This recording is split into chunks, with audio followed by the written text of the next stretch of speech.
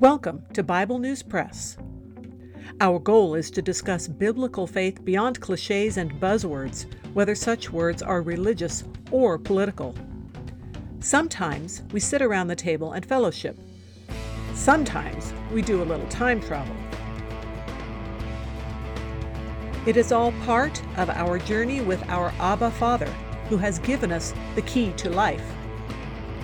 We do it with Jesus, and we do it together. Welcome. Hello, I'm Laura. I will be reading Deuteronomy chapter 34 from the World English Bible.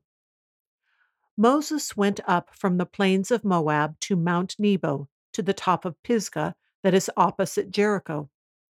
Yahweh showed him all the land of Gilead to Dan, and all Naphtali, and the land of Ephraim and Manasseh, and all the land of Judah to the western sea, and the south, and the plain of the valley of Jericho, the city of palm trees, to Zoar. Yahweh said to him, "This is the land which I swore to Abraham, to Isaac, and to Jacob, saying, I will give it to your offspring. I have caused you to see it with your eyes, but you shall not go over there." So Moses, the servant of Yahweh, died there in the land of Moab, according to Yahweh's word. He buried him in the valley in the land of Moab, opposite Beth Peor, but no man knows where his tomb is to this day. Moses was 120 years old when he died. His eye was not dim, nor his strength gone. The children of Israel wept for Moses in the plains of Moab 30 days, until the days of weeping in the morning for Moses were ended.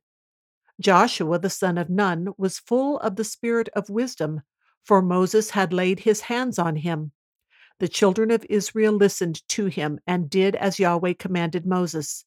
Since then there has not arisen a prophet in Israel like Moses, whom Yahweh knew face to face, in all the signs and the wonders which Yahweh sent him to do in the land of Egypt, to Pharaoh and to all his servants, and to all his land, and in all the mighty hand and in all the awesome deeds which Moses did in the sight of all Israel.